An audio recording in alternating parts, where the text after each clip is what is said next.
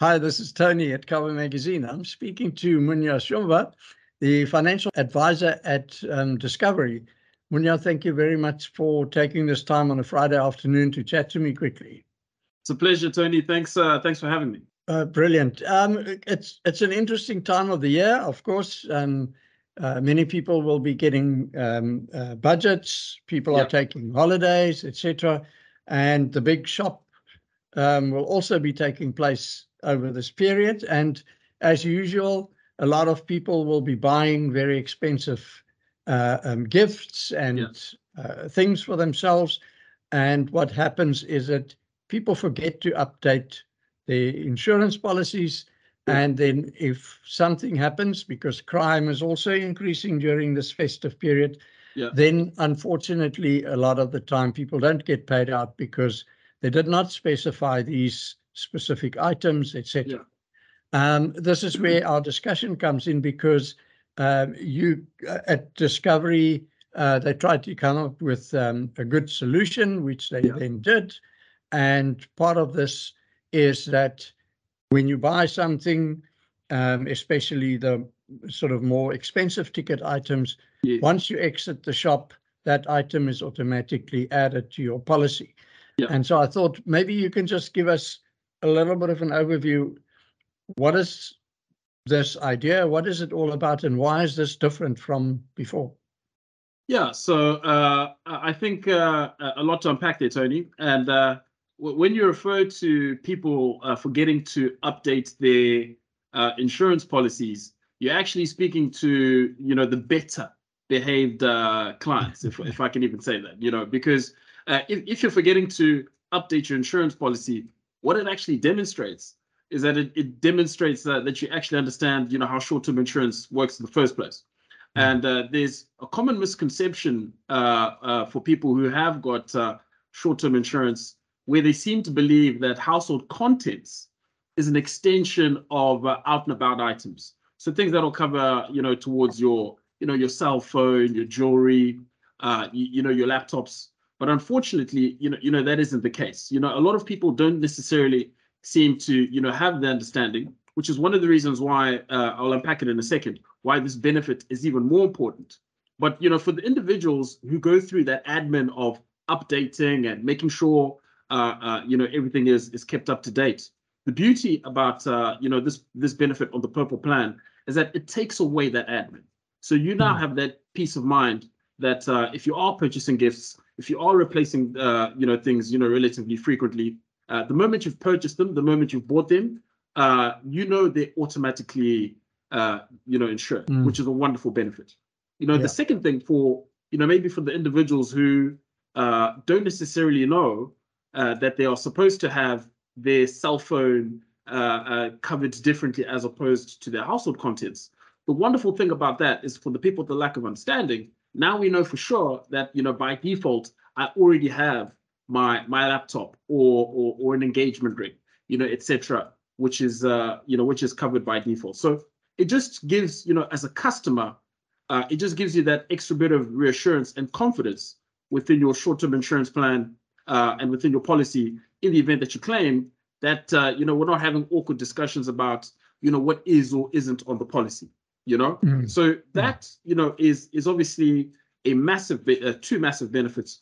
And maybe if I can just give a last one, is that it also takes the decision-making process away from the customer about whether they want to decide, to insure something. So even if you feel that you're kind of sitting on the fence of, well, look, this Apple Watch, if anything happens, I've still got another one, and I'm not necessarily sure if I want to do it or not. And you think you want to save, a couple of, a few extra rands by putting it on the policy. The beauty about it is that obviously anything under a certain limit is insured anyway, so you don't have to make that decision or maybe not make the decision and then regret it later when you're now thinking in hindsight of, well, I actually should have done it and I didn't do it. And just for those who don't know, what does the Purple Plan entail? Is that different? Yeah, so the Purple Plan is our probably most, it's our upmarket premium offering that we have at Discovery And I think the easiest way to describe it is that it is all-encompassing. So if you're taking a short-term policy for the first time, and if you're looking at insuring your vehicles, you're looking at insuring your contents, if you're looking at insuring, your buildings cover, there's actually a lot that goes into deciding what you do and don't want on that policy. For example, on the vehicles, you might decide, do I want car hire? Do I want an upgrade on the car hire? Do I want an extension on the car hire?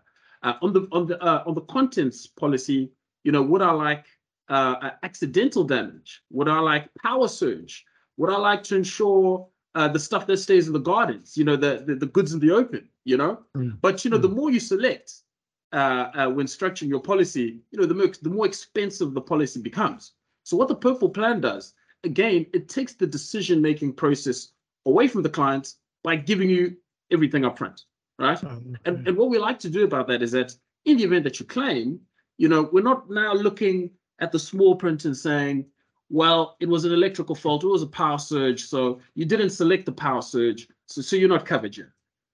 Or, you smashed the TV under accidental damage and you didn't have the accidental damage selected, so this isn't covered.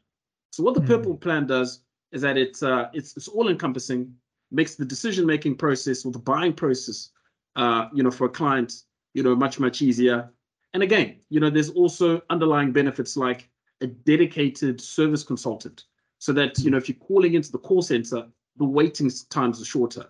The communication is more seamless, dealing with one individual, with the claim, and it just makes the overall experience more satisfying for a client. Okay, perfect. Yeah, that sounds good. Yeah. What I also just wanted to check with you, and this is just maybe a little bit more out of curiosity for those people that are interested in a bit more detail, but what is the process that happens to ensure that, I go into the shop, I buy this Apple Watch, as you said, or an iPad or whatever that might be. Yes. What is the process there on your side to know, this Apple thing is now insured and we've got this on our books? Very good question. So what we look at upfront is, let's say you and I are having this conversation, Tony. My question to you as the consultant who's assisting you get this policy in place, I would ask you a very simple question, right? What is the single most expensive item that you own that leaves the house, right? So if you turn around and say, well, it's probably my iPhone 15, right, which is 38,000 Rand, or maybe my MacBook Pro, which is 50,000 Rand, right? Or maybe it's your wife's engagement ring, which is 60,000 Rand, right? And we use that number as our benchmark. So anything under that number will now be automatically insured, right? If you now have something that is over that, let's assume you've got a Rolex, and that Rolex is 300,000 Rand. We would then specify that singular item that falls over our bracket, right? So the maximum that we can insure anyway by this benefit is 150,000 Rand. So anything that falls outside of that, we have to specify anyway, right? But if there's a big gap between your first and second item, so let's say your MacBook Pro is the most expensive item that you've got at 50K, right? And the next expensive item outside of that would be an expensive watch at about 125,000, right? For pricing reasons, which I can go to if you like, I would probably advise you to say, you know what, let's take the 50,000 as our upper limit. So you now know anything over 50 is automatically insured, right? But the Rolex or that watch will specify that particular item. So in the event that you now lose that any of your any of your valuables, what we'd ask for is we'd ask for proof of ownership. So that proof of ownership, if it's a MacBook, fortunately, you can always get an invoice from the from the iStore. They keep all of those things on record anyway. Plus, they email it to you. We also take photos, pictures of the box. We do accept that as well. So as long as you've got some kind of proof of ownership, invoice receipt, photographs, if it's jewelry and you're wearing the jewelry, we do accept that as well. And that's what we need at claim stage, just to have some kind of proof of ownership. Okay, so that makes it really simple. There's no real onus on the client after that to be able to do anything. Absolutely, Okay. absolutely. Yeah, I'll probably say the only thing is that a client probably has to be aware of, and which is why the annual review is still important, is for us just to check and say, is that 50,000 still the number? Yeah. Have you bought something else outside of that? And I'll probably say the vast majority of the time, 98% of the time, the answer is generally that is still the number. But if someone has bought anything else that now moves outside of that, then we can then move that number to make sure that we capture any of those new purchases. Yeah.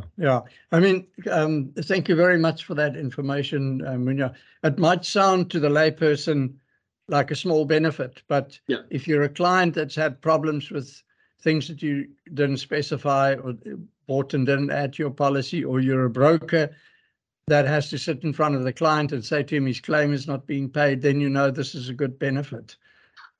Absolutely, Tony. And the last thing any broker wants is to have an uncomfortable conversation with the client, right? The last thing an insurance company wants is for the client to lose faith, within the insurer.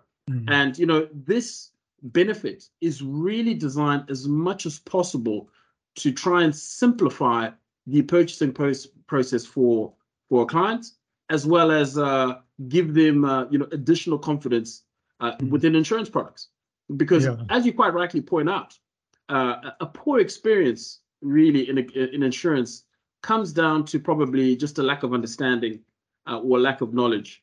And there's so many moving parts within short-term insurance and buying insurance products that I think it's unfair to expect clients to know everything. And the more we can do as brokers and as an insurance company to take that stress and that decision making away from the clients, the better experience they're going to have overall. Absolutely. Proactive managing of client expectations. There we go. Yeah, brilliant. Munya, thank you so much. It was great chatting to you. And I wish you a good wind down of the year and hope you have a good December. Fantastic, Tony. I appreciate your time.